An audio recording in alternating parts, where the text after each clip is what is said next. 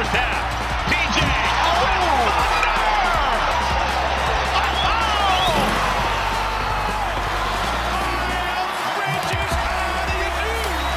Devontae deep. Oh my goodness. I don't believe it. 30-footer to the ground. Just stop it already. What's going on, everybody? Welcome to the At the Hive Live podcast. I'm Chase. I'm here with my co-host James. And today we are going to run through a host of topics, including the Hornets' recent game against the San Antonio Spurs on Sunday, the health and safety protocol difficulties they've been facing recently, the start of the G League bubble, Hayward as an all-star, and, you know, when were we going to get to the point where we have to commit to whether or not the Hornets are going to make a playoff push this season? But first, James, how you doing today? I'm having a very bad day. This is not a classic. Yeah, I'm good. How are you? I'm having a terrible day. Oh, no, that's not good.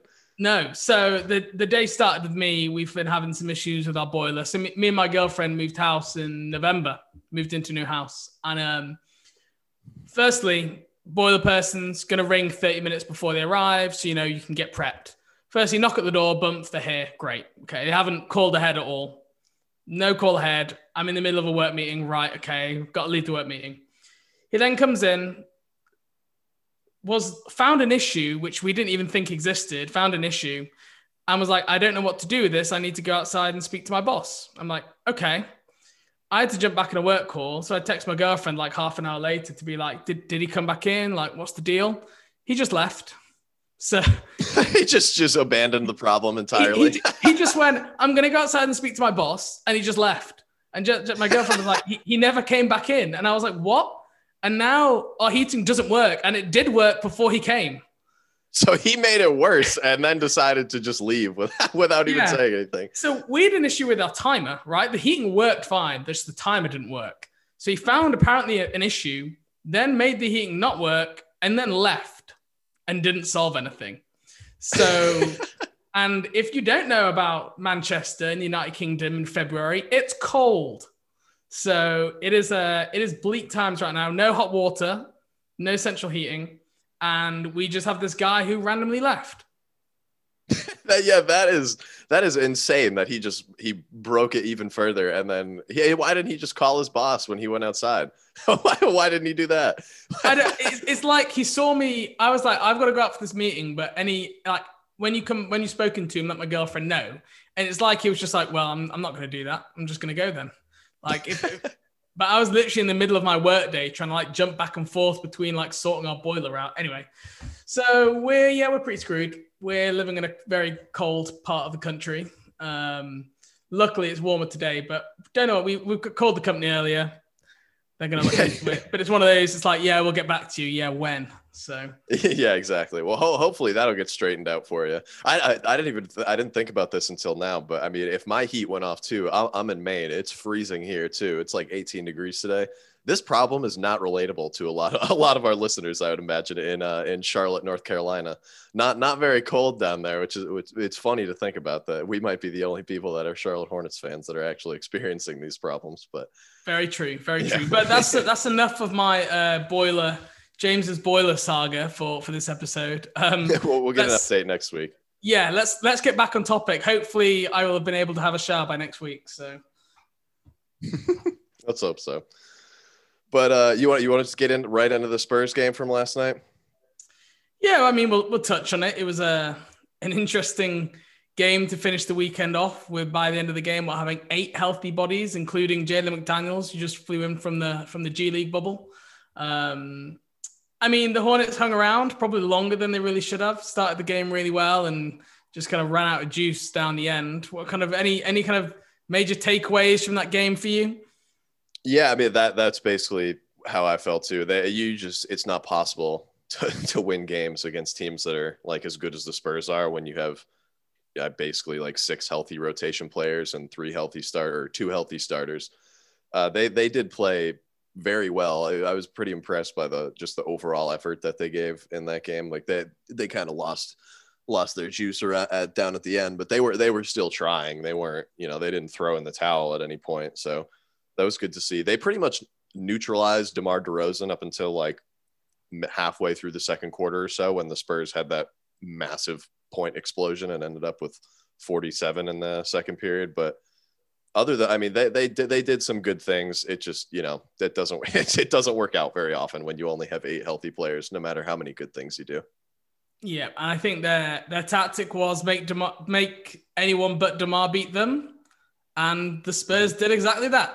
Yeah, that started to happen. Every other guy got into the crease of the defense, getting dribble penetration left, right, and center. I think, we played a remarkably, like, a lot of small lineups out there, and like I know even when Devontae was out there, I know Gordon Hayward really makes his team a lot smaller because you're basically then going for having kind of both Terry and Devontae or Monk, having 2 of them on the floor with LaMelo. So we were just very small. We actually did a pretty good job rebounding, but I just felt that they just kept slicing through the perimeter defense, and as the pick and roll defensive coverage didn't look great. You had guys getting to the rim, like just getting straight to the rim off pick and roll, simple pick and roll actions. We just struggled to protect the paint tonight, and you could tell they brought Biz in to try and give a little bit more rim protection. And I mean, I still don't. He doesn't really do that. He just doesn't. No, it doesn't solve that problem as much as I would like for him to. He just doesn't. And Borrego keeps going back to that. Even all the advanced metrics of Biz on the floor, it's just the team generally doesn't play well. There was a stretch in the previous Minnesota game where Borrego even set off the game. He thought Biz gave them good energy.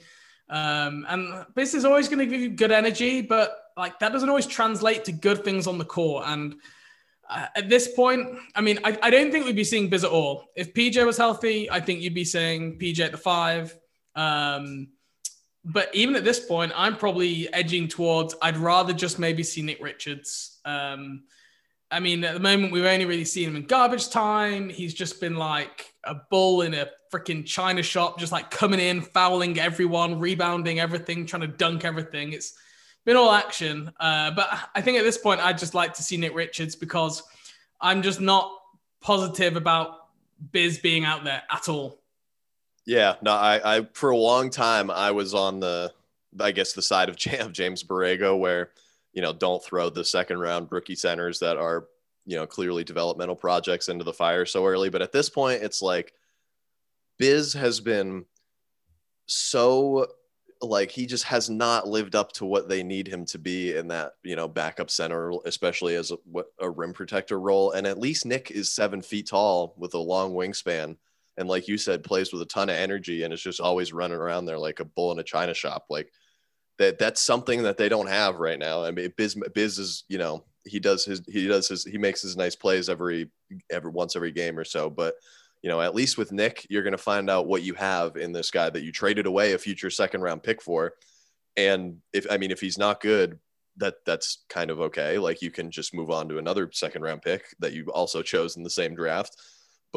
And if he is good, then you don't have to, play Biz anymore. You have a guy with actual size and rim protection ability to come off the bench.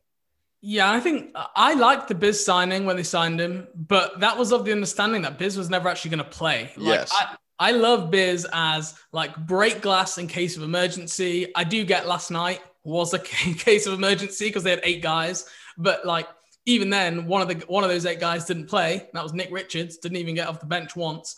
So I still like Biz being on the team. I'm not someone's we need to get rid of him. I think he brings a lot. You can see his mentorship around LaMelo has been huge. And Borrego has talked about that. And a guy like that, you need those veteran mentors. And this roster isn't littered with senior guys. You want Biz to be like Udonis Haslem, right? You never, if you're playing him, there's a problem. But he brings a lot to your team and your program. Just through everything he does. He's, vice president of the players union, hugely respected by his fellow players. And that's what you want Biz for. Yeah, you just don't want him to be playing major minutes. And I feel bad for Nick Richards at the moment because he's now stuck in this middle ground where he's behind, he's 3rd, 4th center in the rotation behind Biz, PJ, and Zeller. But he's also can't be sent down to the G League because the Hornets have to have a minimum number of players on the roster. And I do wonder, we're going to touch on the G League later, but I do wonder at some point, halfway through the G League bubble if they maybe swap Carey and Richards halfway through. So they send Richards down and bring Carey back, which I think could be an interesting way, because right now Richards is getting the worst of both worlds. He's not playing in the G League. He's not playing in the NBA. He's just literally sitting on the bench each night, which can't be great for his development. Yeah, I've always been of the proponent that, like, especially in that rookie year, like a guy just sitting and watching, like that doesn't benefit them really at all. Especially a guy like Nick, who's, you know, a pretty raw developing big man, and big men take a long time to get used to the NBA typically. But, you know, after yesterday night's game on Sunday against the Spurs, you know, the Hornets, they lost, but it was pretty clear that, you know, they're going to compete on a nightly basis no matter what. And currently sitting at sixth place in the standings, they are 13-15 right now. They only have 3 fewer wins than the second place Milwaukee Bucks. They're 5.5 games out of first place, and Milwaukee is two games out of first place. I know they're not going to ever be second. They're never going to be as good as the Bucks. That would just be unrealistic expectations to place on this team, but they're frighteningly close to being a top, I guess, top half of the East playoff team. But, you know, when do we think that it would be time for Mitch Kupchak to make the decision on whether or not they're going to make a move to bolster the roster for a playoff run, or, you know, commit to, you know, this, I guess, really only the second year of rebuilding and just run with what you have and let the season play out however it may? Yeah, I think it's this season has got so many variables. Like, you don't see any team, like very few teams are just like running away with it. Everyone's a lot closer, like the bottom of the league to the top of the league. There's not as big a variance and gap like the normally is. Realistically, looking forward, I still think we'd be lucky to finish like 8th in the playoffs, because I think Toronto, Miami, they're on the way back up. There's some other teams who've had COVID issues and challenges, who've got injured players who are going to be coming back. To this point, Charlotte have been largely lucky. Like, yeah, we missed PJ for a bit. We missed Devontae for a bit, but we've been pretty lucky compared to a lot of the other teams. At what point do they make a move for the playoffs? I personally don't think they will make that sort of move. Everything that Kupchak has talked about in his media availabilities is building something for the long term here. I don't think they're going to suddenly trade away a bunch of picks for a short-sighted move to try and win a playoff series this year. Now, I'm not saying they won't put picks and players on a table to make a move, but I don't think it will just be this year in mind. I think, you know, we would have already seen that. We were talking before this episode. They've still got that 15th roster spot open. You know, if they were really wanting to maximize this year, they could just, you know, take on a player from another team and give up a pick, and they could just put someone on that spot. But they're not doing that. They haven't signed anyone to a 10-day contract or for the remainder of the season. They're keeping that open to be flexible, because I still think they want to be able to take advantage of trade situations that don't necessarily, the kind of goal of those trades would be to make this team better on the here and now. So I think everything has been very patient under Kupchak. Like, over the last few years, the only trades he's really made are on draft night or a free agency signing trade. Like, we have not made any in-season trades. And this group is so young, one of the youngest teams in the NBA. There's like not that many people who I think you can argue are playing badly right now. So I think they're just still going to wait and see how this develops, because I still think things have been positive. There's been positive signs, but I still think there's a lot of question marks out there about different players. So I think they're going to wait and see how it plays out personally. What are your thoughts? Yeah, I probably fall into that boat as well.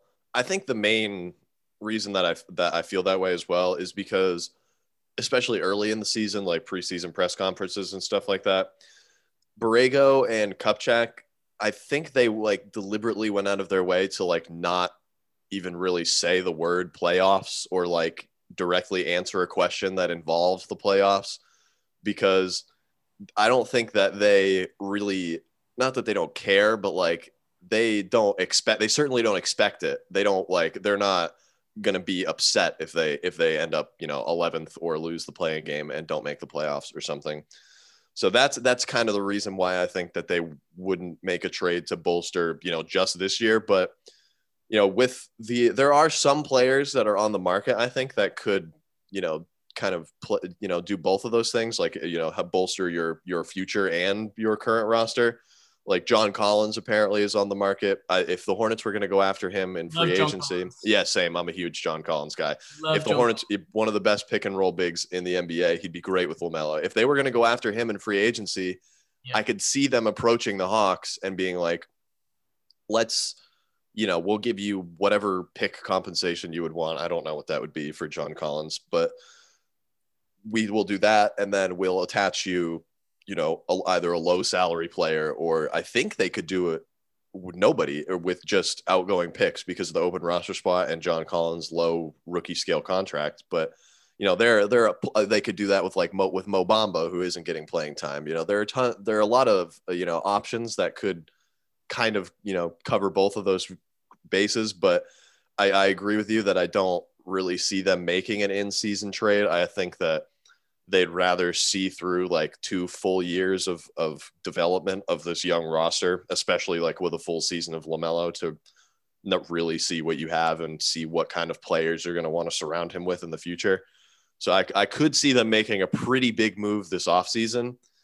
I'd say I'd be surprised if they did one in season, but I wouldn't be overly shocked, because if they're, still the 6th seed, why not make a trade and go get, I don't know, Nerlens Noel from the Knicks or Kem Birch from the Magic, just another backup big man to help you and get a little bigger if you're actually going to play in the playoffs. Because right now they wouldn't even be in the play-in. They'd be firmly in the playoffs and just be playing the Brooklyn Nets in the first round. So they would definitely need bigs for that, or more reinforcements, I should say.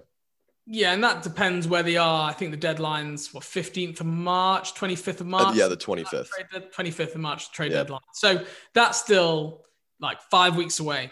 So if the Hornets are still in 6th, then okay, maybe then you're thinking, oh, we could actually, taking on the 3 seed could be a Boston or something, or, who haven't been firing on all cylinders this year. Then you can maybe start thinking about it. I just don't think we're going to be in that position. I think it's going to be 3 games separating 11th in the East up to 7th. I think it's just going to be so close all year. And the last thing you want to do is be making some short-term move. But like you say, it's those sweet spot guys, the ones who make you better now, the ones who will help you down the line. So John Collins, like you said, fits the need, young player, huge amount of potential. Mo Bamba, like you said, was a guy I actually wrote an article about for at the Hive just the other week, one of my mock trade negotiations with Orlando Magic, and kind of taking advantage really of their guard situation. I agreed a trade with Orlando Magic Daily, that the founder over there, Philip Russman Reich, of Monk plus the Brooklyn 2021 second, which Charlotte own, for Mo Bamba, which for me, I was pull the trigger, because Monk is going to be a restricted free agent. He's going to get more expensive. We've already got a lot of small scoring guards in this team. He's done well. I agree. He's done really well recently, but he doesn't necessarily fill a huge amount of need. And Bamba has got, elite length, shot blocker, defensive rebounder. The only worry I have with some of these bigs is that we see the Charlotte team, everyone can pass, dribble, shoot, apart from Biz. And Biz is the guy we've seen, as we've already discussed, just completely undermines everything this team does. This team doesn't defend as well when he's out there, doesn't score as well, anywhere near as well when he's out there, because the Hornets have really built their philosophy of this ball movement system. And these traditional bigs who can protect the rim and get rebounds, which are probably some of the biggest needs for this team, you don't often find those guys who can also pass the ball and shoot as well, because they are, when you start talking about, your unicorns. And Mo Bamba, I don't know how he's going to fit into a system where he has to handle the ball and dribble handoffs and catch it on short rolls and make plays out the pick and roll. I don't know. Miles Turner, same thing. Probably an all defensive candidate this year, but he's not someone really that great with the balls in his hand. But you've got to have some payoff somewhere. If you want to get bigger, if you want to get that rim protection, you're probably going to have to sacrifice some size, unless you're drafting Evan Mobley. that's what you're probably going to have to do. And you have to decide, is that buyoff worth it? Because we've seen with Biz, you have that one kind of weak link in that roster, and it just completely handicaps your whole unit. But yeah, if you can find those sweet spot guys who can help the team now and have got potential long term, I am all for making those moves. So say with the mock trade articles, I've tried to trade for Mo Bamba, Miles Turner. I think it was Jalen McDaniels, a second rounder, and Miles Bridges for Miles Turner, which is probably like arguably not an awful deal on either side right now. My other trade for Jackson Hayes was awful. I don't want to discuss that one. Let's not go over that. But you know, those two I think are somewhat realistic. So it'll be interesting to see what Charlotte do. But even in Shams reporting today, obviously reporting just before we went on air about the Raptors being in for Andre Drummond from the Cavs. And he talked about some other teams looking for bigs in the trade market. He listed 2 or 3 of the teams, one being Dallas, one being Brooklyn. He didn't list the Charlotte Hornets.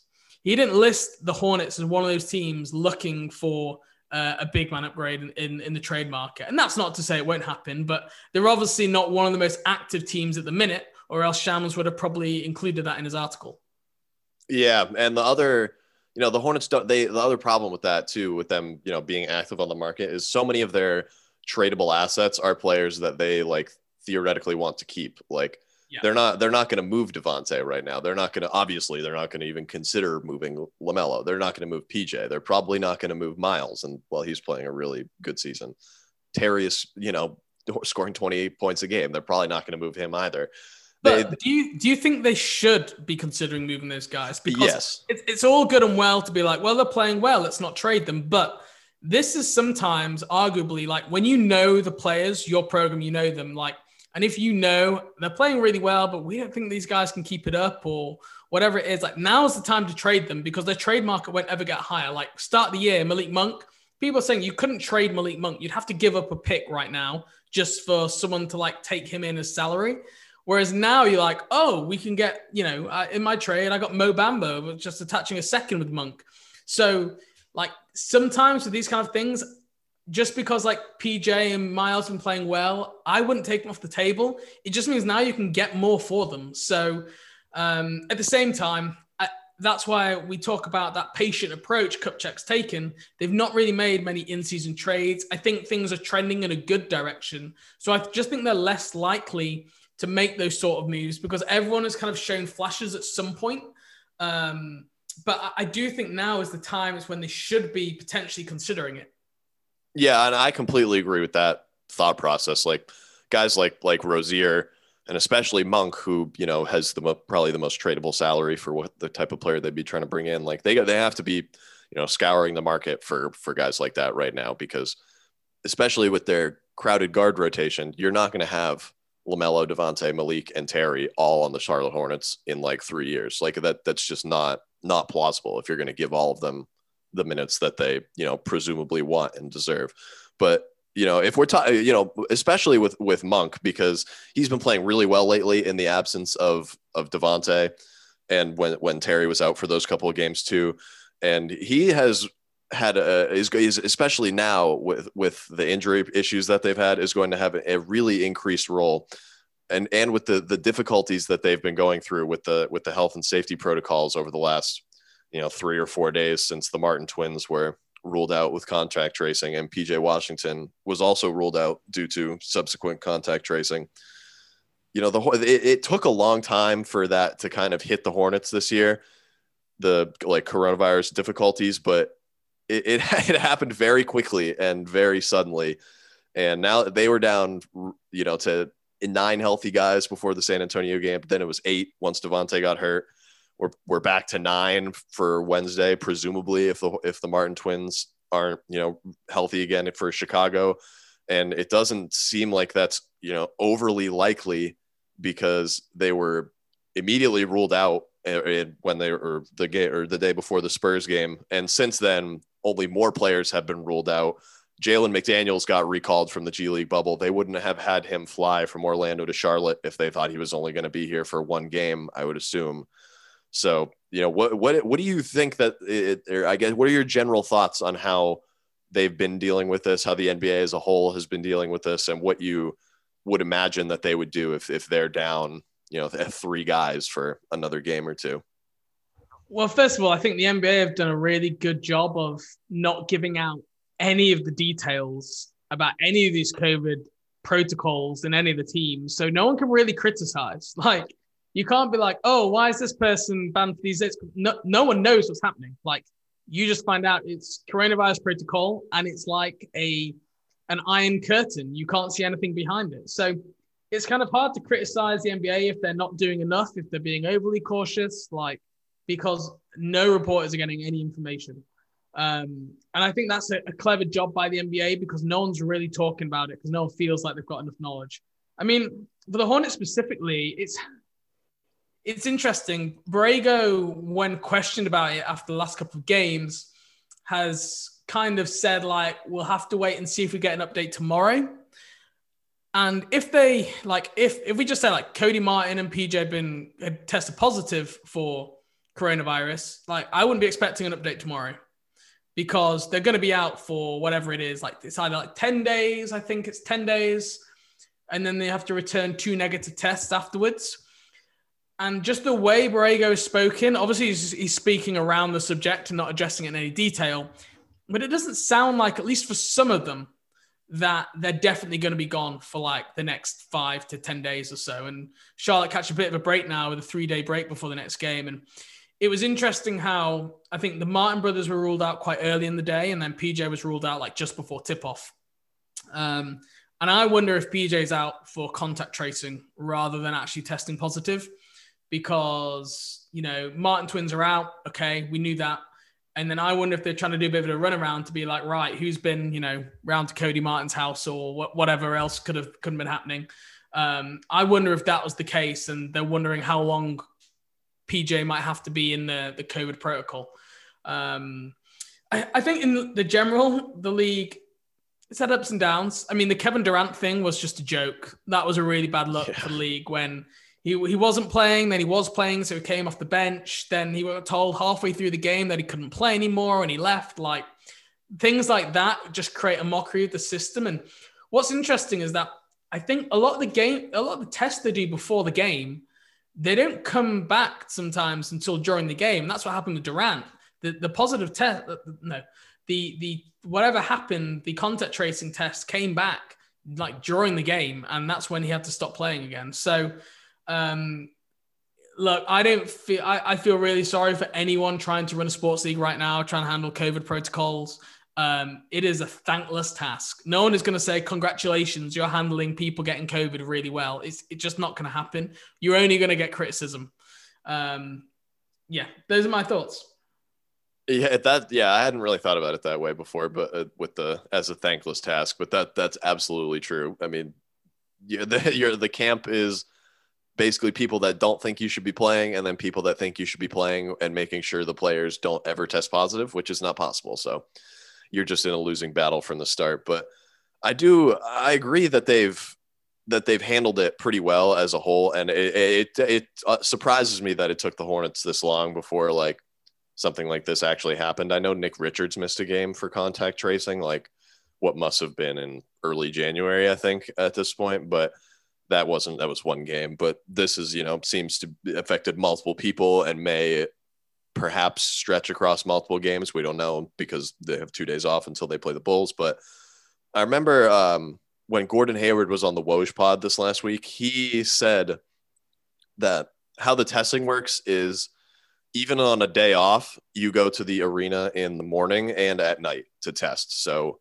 it's like you get your test in the morning, and then hopefully by the nighttime, those results are back. So you know whether or not to go in for your night test. And then the night test comes back by the next morning. So then you don't, go into the facility positive unknowingly or something like that, which like that's a lot for the players to have to do, especially on a day off, to like just running back and forth to the arena for testing, which like, not that it like automatically puts you at exposure, but you would think that kind of increases the risk of that they would test positive, having to travel to and from the arena like so often to get tested. But there's just no way around it. So it sucks that we have, that this has to be something that we have to deal with. But I mean, this is not the way beyond our comprehension and our control. So as long as the Hornets can, muster themselves through this stretch with, even with an open roster spot for some reason, which I've never been a proponent of all season, this kind of situation is exactly why you should probably fill out your roster in a pandemic. But I mean, that goes beyond, what they can plan for, because you can't, anticipate things like this. This is the worst case scenario where you're missing a group of your players, but not enough that you get paused. Like the Wizards, they got paused. And I think a lot of teams who've been in this similar situation have looked at that. And I've heard coaches and players make comments being like, how come they got stopped? And again, because the NBA hasn't released any information, like detailed information, it's hard to criticize and say, oh, well, if Wizards got stopped, then Dallas should have got stopped or Miami should have, because we don't know the details behind it all. Because like I was thinking the other night, like you'd rather just get it really badly in your team, right? You'd rather just be paused for 2 weeks and come back and have everyone again. What Charlotte have got right now, where you're missing 3, 4, 5 key people, and what you hope now is that when the Martin brothers, PJ, come back, then not someone else is going, and it's just you haven't got your team together for a 3-4 week period, because that's what you've seen with a lot of those teams that have struggled early on. In Miami and Dallas, it's not just been like a week or two, it's just been lingering around the program for sometimes a month or more. So that's the worst case scenario. The thing that does irk me, it's the NBA keeps talking about how coaches need to wear masks and how players don't hug and handshake at the end of the game. Yet every time I watch a game, apart from, I must say, like James Borrego does probably as good a coach as I can think in the whole NBA that I've seen. Like if you watch Doc Rivers does not stop having his mask around his chin. Like he just leaves it there. Yeah, they all pull it down to yell and then put it back up, but they're all yelling the whole game. So I don't see the purpose in that. And like the NBA keep releasing statements and keep apparently finding people, but they've got to do something more. Suspend them for games. Like if you're just letting people get away with this, you're letting people, you're not supposed to handshake at the end of the game. I saw like after the game last night against the Spurs, they're all handshaking, they're all hugging and everything. Like if you're going to say you're not going to do that, you have to police it, because all you become then is you're setting like rules and no one knows where the boundary is, because it's like, well, they don't police them sometimes, but then they're going to choose to police some others. Whether they should have those rules in place, that's not for discussion. But if you are, you've got to police them, or at least have them as a guideline, not a rule. Because at the minute, like I feel sorry for some people getting fined when there's someone in a game happening at the same time, just down the road, doing the exact same thing, and there's no repercussions. Yeah, it's the gray area that they have for like with the post game handshake specifically. It's like you're probably not going to stop that, but it's like if you're not going to stop it, why even make it rule? And then also, how do you even decide when to implement that or how to enforce that rule when it has been implemented? It's a very difficult scenario that they're not going to. The only way to solve it is for there to not be a pandemic anymore. So that's really the important thing.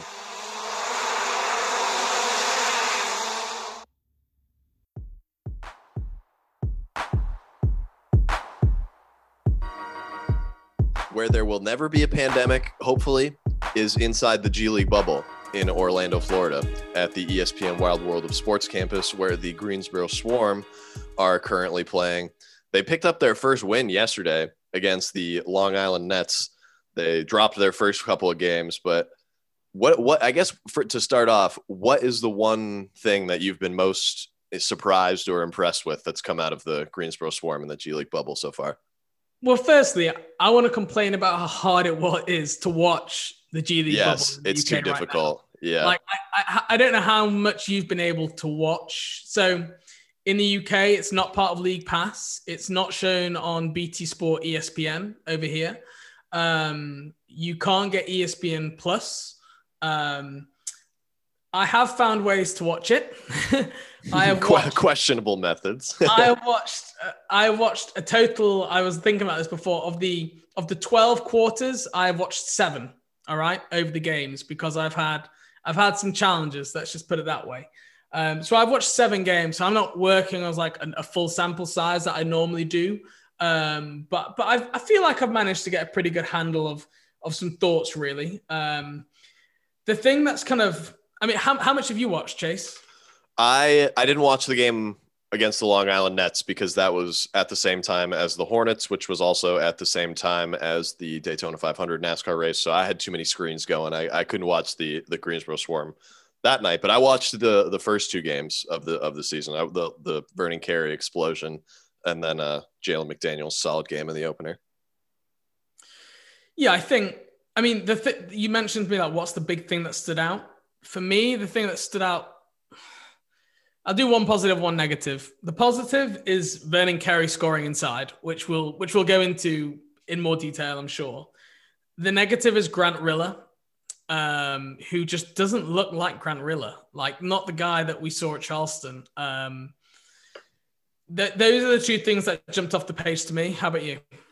I mean, I completely agree with the Grant Riller thing. That's been by far the most upsetting or disappointing thing that's happened, because I was a huge Grant Riller fan going into the draft.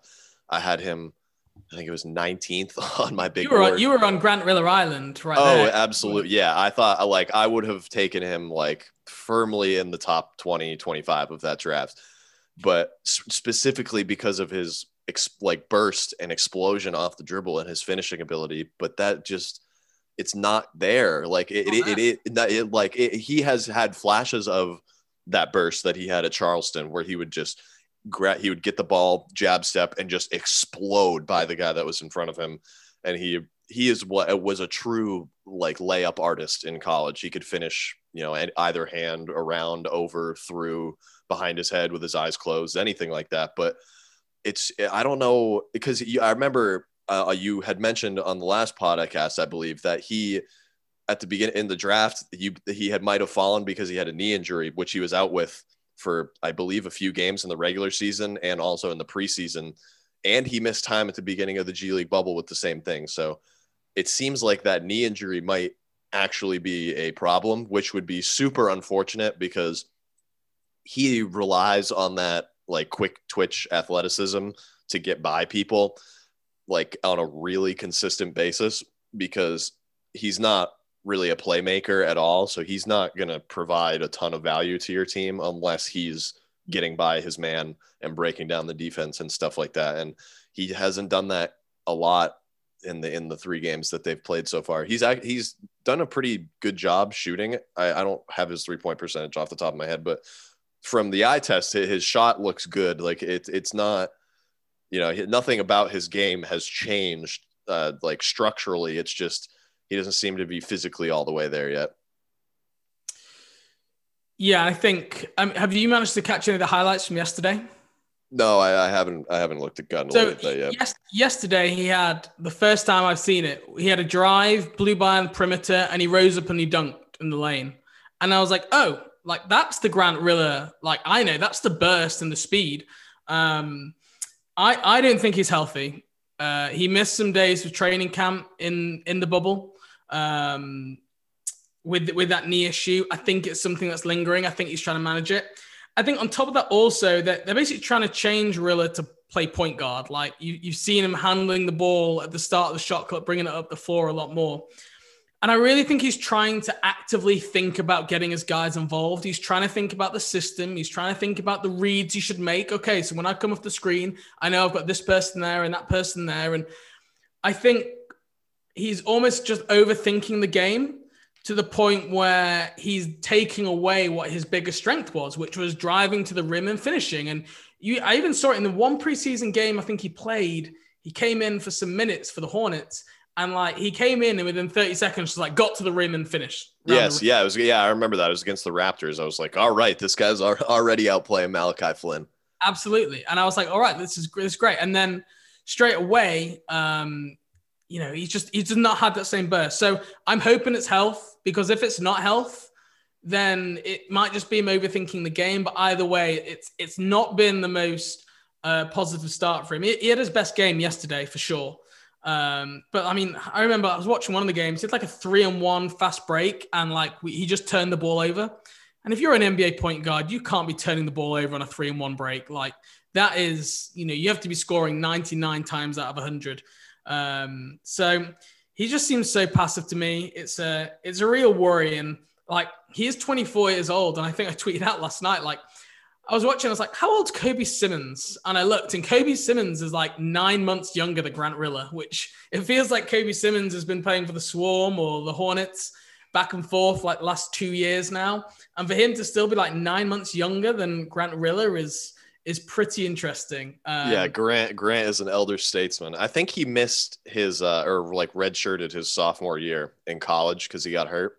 I think it was that was the knee injury. That was the knee injury. Yeah, exactly. Say still isn't potentially right, which that's looking like it might be the case at the moment. Yeah, and I mean, if that was when he was a sophomore in college, that's not a great sign that it's still this much of a problem and inhibits him that much. But I believe in him. I believe in him. If he gets healthy, I think he's definitely going to be like a rotational NBA point guard and like a weird like Ish Smith type role as just a finishing playmaker that, he needs the ball in his hands. But when he does have the ball in his hands, he's not going to make many mistakes with it. But another guy that I have been pleased with so far, I'm looking at it now and he shot terribly yesterday, is Nate Darling. His 3-point percentage is only 25% right now, but that dude will let it fly. He has the exact level of confidence that you want from a guy that you're just going to tell to run off of screens all game and just catch the ball and fling it at the rim. Like his form looks good. He moves well off the ball. He's always, trying to get himself open. He's not just standing there asking for the ball. And I think once that 3-point percentage comes around, because I mean, I don't know when Delaware played their last game, but prior to that, he hadn't played at all in the preseason. And the Greensboro Swarm games are the first competitive basketball games he's played in probably almost a year. So I don't blame him for not shooting well consistently, but that game against Canton, he was on fire. He was 1 for 7 against the Nets. So he's inconsistent, but I've definitely liked what I've seen out of him as just a pure shooter so far. Yeah, I didn't really see it with Nate Darling. Honestly, I really don't. He's not shot the ball well, like you say, in the bubble. He's obviously got this knee injury because he's been questionable for like 2. He missed 1 game with a knee injury. He's been questionable for 2 of them, and he's played. Look, I honestly just don't see it. I don't think he's got like the size of a Duncan Robinson where like you're just good on defense, like not good, but you're at least passable because you have a base level line of size. The shooting percentage, just like if Nate Darling is going to be an NBA player, he has to hit like 45% of his threes. And right now he's just not showing that. And some of his misses are pretty bad misses as well. He does take difficult shots. But he also he doesn't have any like secondary ball handling like a Kevin Huerter like you'd like with that. He's not great on defense, although he did have that great rotation block, which was a huge play. I heard Jay Hernandez talking about him before the bubble and talking about him being like an elite shooter, and the thing that he needs to work on is not just being a great shooter, but being able to shoot off movement and off screens and kind of getting more versatility in his shot. I think he's a ways away right now. He's like the Hornets could do with a knockdown shooter. I'm fine with them taking a swing on him in a 2-way, but he's he's just really not really stood out to me in the college tape, in the preseason minutes, in the Greensboro minutes. I just don't ever see this guy really being an NBA player. I just think he's not good enough shooter, and he's not good enough in those like secondary areas of like defending and playmaking. To be an NBA player. So I think I'm saying I'm out on Nate Darling, Chase. All right. I mean, I completely understand that, honestly, like, cause the size point you bring up, like that's a very good point that, he can't defend wings. He can only defend guards and point guards, and he's probably not fast enough to defend point guards, but he at least has the shot versus the profile is good. He shot really well in college for 3 seasons. And I think that if at least he gets some more consistency in, reps, that it will come back up. If it doesn't, then I will perfectly I'll admit that I was wrong, and I'm perfectly fine with that. But I do think that he could eventually end up in the NBA as like a Troy Daniels type player, even though Troy's probably a little bit more athletic. But I think Nate has some potential to add playmaking ability. He had a tiny bit of it at Delaware, but that's never going to be a main part of his game. But I think we at least we can differ on Grant or on Nate Darling, but I think we might be in the same boat on Vernon Carey. I know he's done really well in the first year in the 2 of the 3 games that they've played him, but where are you at on him so far? So Carey's been really interesting.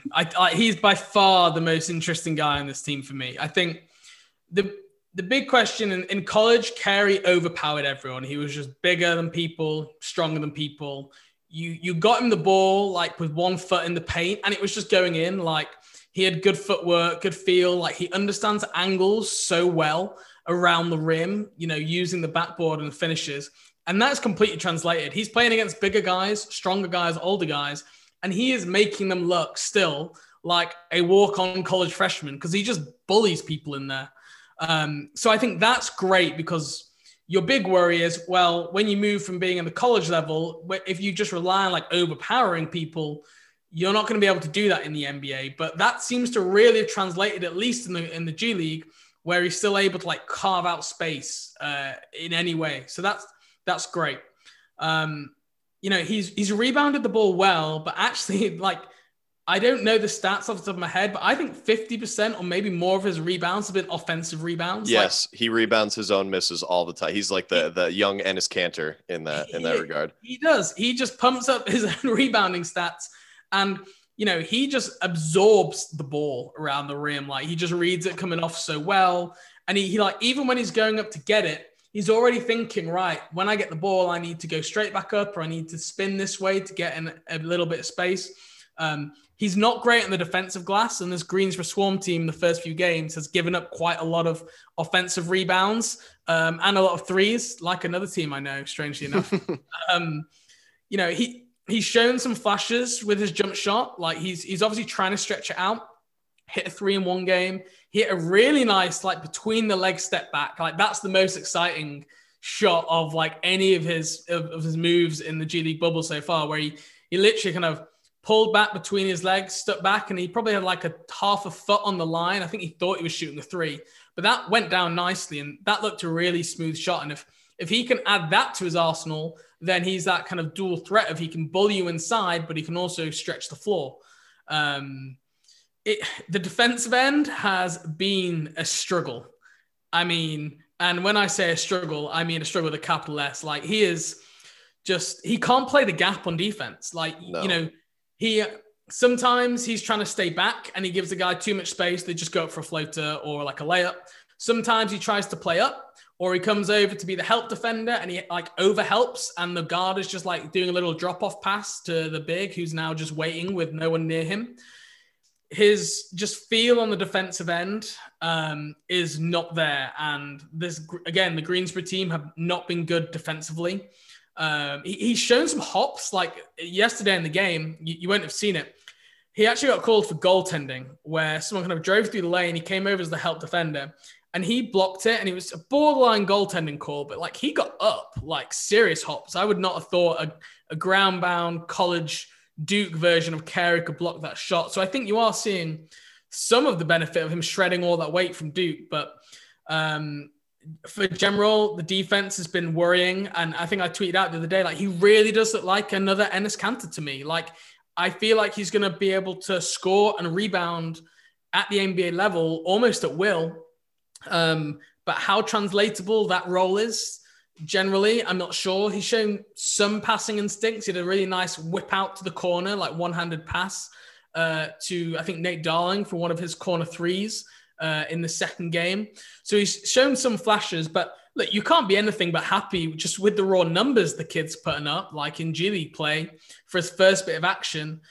So overall, like, I would give him a solid B+, because the offense has probably translated way better than I thought it would. And the outside shot looks okay. But the big question was always the defense, and that is still right there with me. Yeah, I mean, I agree with you. I've been very pleasantly surprised with what Vernon has been able to do so far. The shooting is particularly what excites me because I agree with you that an Enes Kanter type role is probably like his future, because with how, immobile he is on defense, I don't see him ever being good enough to be like a playable center for more than, 16, 18, 20 minutes a game and like in situational style of play. But if he can stretch the floor a little bit, like he doesn't even have to shoot threes. Like if he can just catch the ball in the dunker spot and, put up a floater or, up fake and go to the rim, like that will help him a lot, as rather than just being a guy that cleans up misses and catches the ball off of a pick and roll and lays it in. The one thing I have been like pretty concerned about though, like he has made some nice individual passes, but for a guy that is going to play with his back to the basket, he is like not really even in the stratosphere of how good you want that guy to be at playmaking from with his back to the basket. He has 6 turnovers to 1 assist in 3 games. And I understand he's not out there like the coaches aren't putting him in a position to facilitate from the elbow so he can get assists or anything like that. But if he was processing the game at the level that you want a guy to, that, is a offensive center, he would probably have a better assist to turnover ratio than 0.17.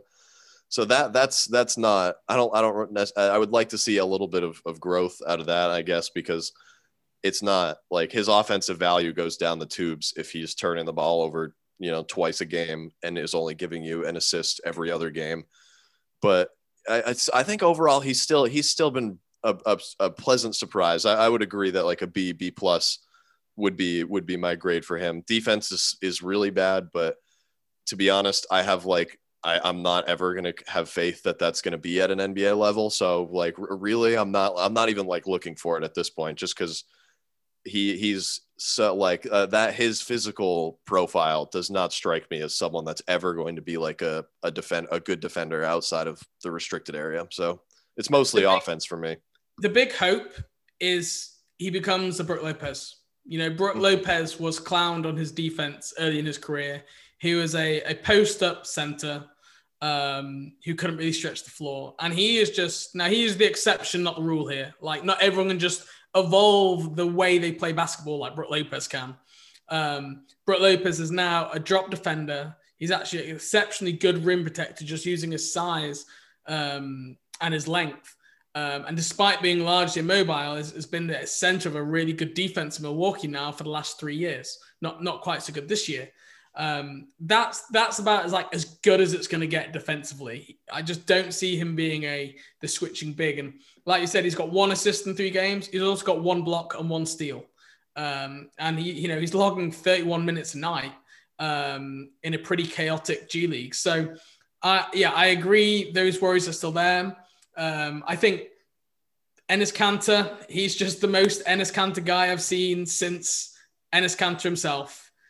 He just screams it off the page to me. Like, Enes Kanter just has that way to get the ball in the hole once you get it within like 10 feet. And I feel like Vernon is the same way. You just know he's going to end up with the ball at times. And he's just got big hands. He just gobbles any loose ball up anywhere near him. And look, if you got Enes Kanter in the second round, like, that's a good player. Like, people exactly. clown Enes for being, he can't play defense and he can't shoot. I know, but look, right now he's starting for the Trailblazers, and they're a decent team. They're playing pretty well right now. And there is something to say for offensive rebounds, scoring the paint. So I've been pleasantly surprised. I liked Vernon in the draft. He's like 37, I think, on my board. So I wasn't like really down on him like some people were. But look, he's only going to get better playing defense through experience. Like, I didn't see any world where Kerry was just going to come into the NBA and suddenly be a plus defender. So I'm happy he's down in the bubble. I'm happy he's getting minutes. I'm happy they prioritized him getting these minutes over Richards. And we'll just have to wait and see how he does the rest of the bubble. I wonder if they're doing like first team, second team, or G League this year. And like, if they do, I wonder if Kerry's in the mix for any of those teams, because those are all like counting stats of 25 points, 10 rebounds a game are pretty tasty for those teams. That's a good question. I would imagine they have to be, because it's basically this is the G League season, so they got to be doing some sort of like how the NBA did the bubble MVP and all that type of thing. So they must be just wrapping it in to things like that. But I believe the next game that they play is against the G League Ignite. So the next time we come back on the show, we'll have some high profile draft prospects to discuss, as well as the improved Greensboro Swarm players. But I guess go ahead. I was just going to say, I'm very frustrated about this because I've not watched any Ignite games yet. Ignite games are actually easier for me to watch, but like scheduling, basically I can't watch anything recorded frustratingly with the G League, whereas like League Pass I can catch up. So my scheduling just hasn't worked for the Ignite. But like I've already had Kuminga ahead of Green on like my own personal big board that I just keep to myself. And now since with that, some of the footage came out from the scrimmages back in, when was that, like November? I don't even know. And like after like 2 games, everyone's just like, yep, Kuminga over Green now. And I'm like, God damn, like I was like hoping that was going to be like something that set me out from the crowd a little bit. And now I just look like I knee-jerked with all these other guys. But hey, look, like Kuminga's been really good. Like, seriously. He looks like he's going to plant himself as like the firm 3rd overall pick, at least by the end of this G League bubble. I could see the arguments for that. I've liked Daishen Nix quite a bit too. I love the big guards like that just move everyone around in front of them. No. He's been pretty. I can see the concerns like with his translating to the NBA, but I at least enjoy watching him. But Chase, tell me one player who has the measurables and style of Daishen Nix in the NBA currently. There are not many. The measurables exist, but the style that he plays, does not. He needs to be able to shoot is really the thing that it comes down to, and he does not seem to be able to do Royce that. White? Kind of. Yeah, like Michael Carter Williams, but like way bigger and less willing to pass, kind of. I just don't see a world where guards have to be so dynamic and so quick. And I think he's just so behind everything. Like, he's obviously got game, and I'm not saying if he's in the league, he wouldn't put up stats, because I think he would, but I just can't find a comp to what he would be like in the league. So I mean, I'd still put a 2nd rounder on him, but I've seen some people talking about like being a 1st round pick, and I'm just, nope, not for me. Yeah, I understand that. I mean, I don't know where I would land on him yet. I don't think I've really watched like enough of him, I guess, in the G League and also when he was in high school to really gauge that. But I think he's definitely a fun player to watch at least. There's at least a little bit of value in that. But I guess to wrap it all up here, really, really quickly, there's been a lot of all-star discussion lately as the 2nd round of voting just came out. Gordon Hayward still in 9th among front court players. No other Hornets featured in the top 10 of either position bracket in the East. But Hayward, I don't know how to view him through the lens of whether or not he's going to make the all-star team, because obviously he's not going to be a starter. So it just relies on the coaches picking him, and it's okay, Chase. You can say it. No, he definitely might not be. Like, there's a very good chance that he doesning make the All-Star team. I've resigned myself to that fact a long time ago, but like, I just don't know who the coaches are going to view as like more deserving. You know what I mean? Because the guys in that range, like him, I would say it's like, of the guaranteed All-Stars, you have like Kyrie, KD, Harden, Giannis, and then Jason Tatum, Jaylen Brown, Bam Adebayo, and probably Jimmy Butler. So that's only like a handful of spots left for like probably like a dozen. And Joel Embiid, I forgot Joel, the MVP of this season. Yeah, I forgot him. So that's even less spots left for like a dozen guys that could probably make the team. So the lack of respect for Steph Curry and MVP is disturbing to me. Chase. I know. That's I don't even know who I would actually pick in that discussion, but like there are just so many players in the East that quote unquote deserve to be all-stars this year, but like so many of them aren't going to be. Like you could make an argument for Tobias Harris. You can make an argument for Malcolm Brogdon. You can, Sabonis is probably going to make the team. So that's another spot that gets taken away. Vucevic is putting up career numbers, but the Magic stink. Like there's so many guys that are like have different levels of merit for different reasons. Like Hayward basically has his reasoning for making the team would just be going back to his Utah numbers for the most part, and also raising the ceiling of the Hornets considerably as a playoff team. But, Chris Middleton's the second best player on the second best team in the East, like Tobias Harris, the third best player on the first best team in the East. Like there's just so many arguments for other people that like, it's just, I have no idea what the coaches are thinking. So I'm prepared for him to not make it, but like he definitely could. So it's tough. He's not going to make it. And here's why. Right? And here's why. It is all about recency bias, all-star voting. Like when the coaches get it, they don't spend time looking through the stats from the season, the advanced metrics. They think right now, when I get this ballot through, who do I want to coach for? Who do I want to vote for? And unfortunately, Gordon Hayward's numbers have dropped across the board once we got into February. So he was down from, I think, 24.5 points per game in Jan. He's down to 20 points. He's actually increased his rebounding in February by like 1.5, but his assists have also dropped from 6 a game to 3. And that's kind of coincided with the emergence of LaMelo. So I don't think he's handled the ball as much. But that has hurt his all-star candidacy, even if it's actually been a good thing for the team as a whole.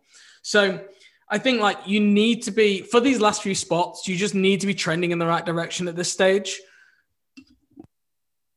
Pardon me. You've got to be trending in the right direction at this stage, and Hayward just isn't at all. Not that he's played badly, but when you compare him to some of these other guys, averaging like 26 points per game with almost double the assists, I just think coaches will have a hard time finding him there. And then I think the other thing is the narrative side. Like if you were to say in February, who's been the Hornets' best player, you might not even say Gordon Hayward. You might say, it'd probably be Terry or LaMelo, honestly. You might say LaMelo. So straight away, I think like the first guy on the scouting sheet for the teams at the moment is, right, what do we need to do to stop the Charlotte Hornets from winning? Obviously, Hayward's going to be on there. I don't think he's even going to be the first one right now. I think more teams worry about trying to like stop Terry getting off, trying to limit LaMelo. Like he's still going to obviously be up there, but it's not like a complete guarantee that he is like the top of the scouting sheet. When you look at a guy like Trae Young, okay, I don't think Trae's had a particularly good season. The Hawks haven't been particularly good. He is still the first name on every team's scouting sheet going into playing the Hawks. And he is the hub of that team. And I just think guys like that fit that all-star candidacy better for coaches. And it is narrative based. So I think between the narrative, between the recency bias, I just don't see him making it. I really hope I'm wrong because it's going to be super close. But I think, like you said, you've got, you know whose fault this all is, by the way, is James Harden's, right? Yes. Because Yeah. Before He James Harden threw a got wrench traded, in this. Before James Harden got traded to the East, that created another spot. And then I think he might have just squeezed in that last spot. But as soon as Harden's come, that's taken a spot away. And like, again, I think guys will reward how people looked in the playoffs last year. So I think Butler might get a little bit of a boost because of, how good he was in the playoffs, in the conference finals and the NBA finals last year. You might get some guys who get the boost from having like, they're the best team, so they need to have two guys. Like you get that classic rule, which everyone just seems to adhere to, even though it doesn't really make much sense. So I think he's going to miss out for a combination of all those reasons. And I don't think we can like be outraged about it. I think we just have to be like, look, like Jeremy Grant, Tobias Harris, Zach LaVine, Malcolm Brogdon, Ben Simmons, Julius Randle, like they've all had years which are there or thereabouts of Gordon Hayward's. And the way the NBA game is played now, it's so much more about offense. Teams are so much more efficient. usage players for like a particular player have gone up so much, much higher than they ever used to be. And it's just creating more guys who've got an all-star campaign that you can defend, and trying to trim the noise out of like, okay, what is stats? And then what is actually, he's one of the 12 best players in the league. And he's helping his team win. That can be a huge challenge, especially with only like 38% of the season done, when they're going to have to submit their votes and such a limited number of times sometimes with your full roster. So I don't think he's making it. It's a real shame, because if you'd asked me like after that game winner against, was it Orlando or Indiana? Yeah, Orlando. Yeah. Like he, straight, that was like not long after the 44-point game, new career high. Everyone's going, Gordon Hayward looks amazing. And he's just dropped back down to earth a little bit. And like you said on the Watch Pod, when Hayward went on, he actually said, I think against the Minnesota, one of the games, he talked about being really tired. And he said, I was really tired that night. And he didn't have his best game that night. And I do wonder if we're just beginning to see a little bit of Gordon Hayward feeling the season. You saw him miss the game with the sore lower back.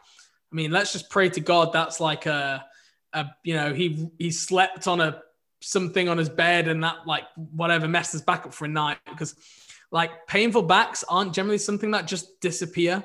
But let's just pray that is, because if that's like going to be a thing that nags him throughout the season, that is so hard. And even when you are playing, you're not always 100%. So yeah, I was going to say that's not something you can like play through and still play up to your full ability either. Your back is like, it just controls every tiny movement that your body makes. So yeah, I mean, if that actually is a lingering thing, then that would stink, and that would certainly take him out of the All-Star race. But I mean, if recency bias is a thing, maybe we're just talking about the wrong guy. We might just have to start a Terry Rozier All-Star campaign after he's put up 108 points over the last 3 games. I think that's what the Hornets media team are doing right now. I think. Yeah, I saw them tweet about it after the game. Actually, you're right.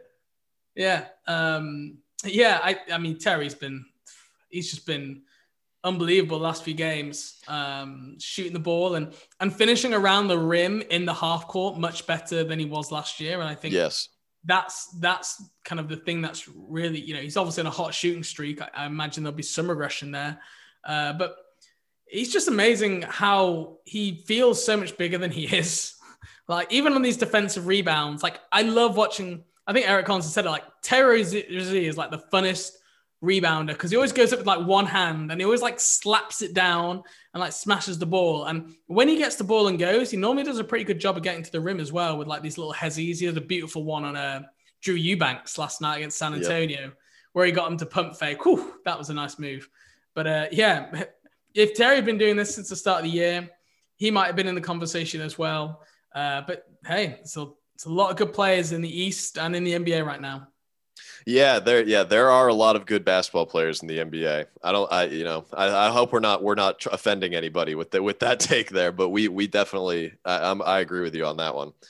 But I mean, I think that about wraps it up for today. Is there anything else you want to get off your chest before we head out of here? No, I just hope the team are able to get healthy soon and get back to their kind of semi-regular rotations, because we're hoping to be able to see what was going to happen with LaMelo in the starting lineup. And so far, we just kind of, one thing comes up after another, and we're not able to really see what this team will look like all together. So hoping they can get back healthy by the end of this week, or if not, as soon as possible. Awesome. Well, I'm looking forward to this stretch of they're already kind of in it right now, but this stretch of games against Western Conference opponents that we don't get to watch unless we stay up till the middle of the night has been nice. But yeah, I mean, I've been Chase. This is James at the Hive Live, episode 2. Thank you guys for listening, and we'll see you next week.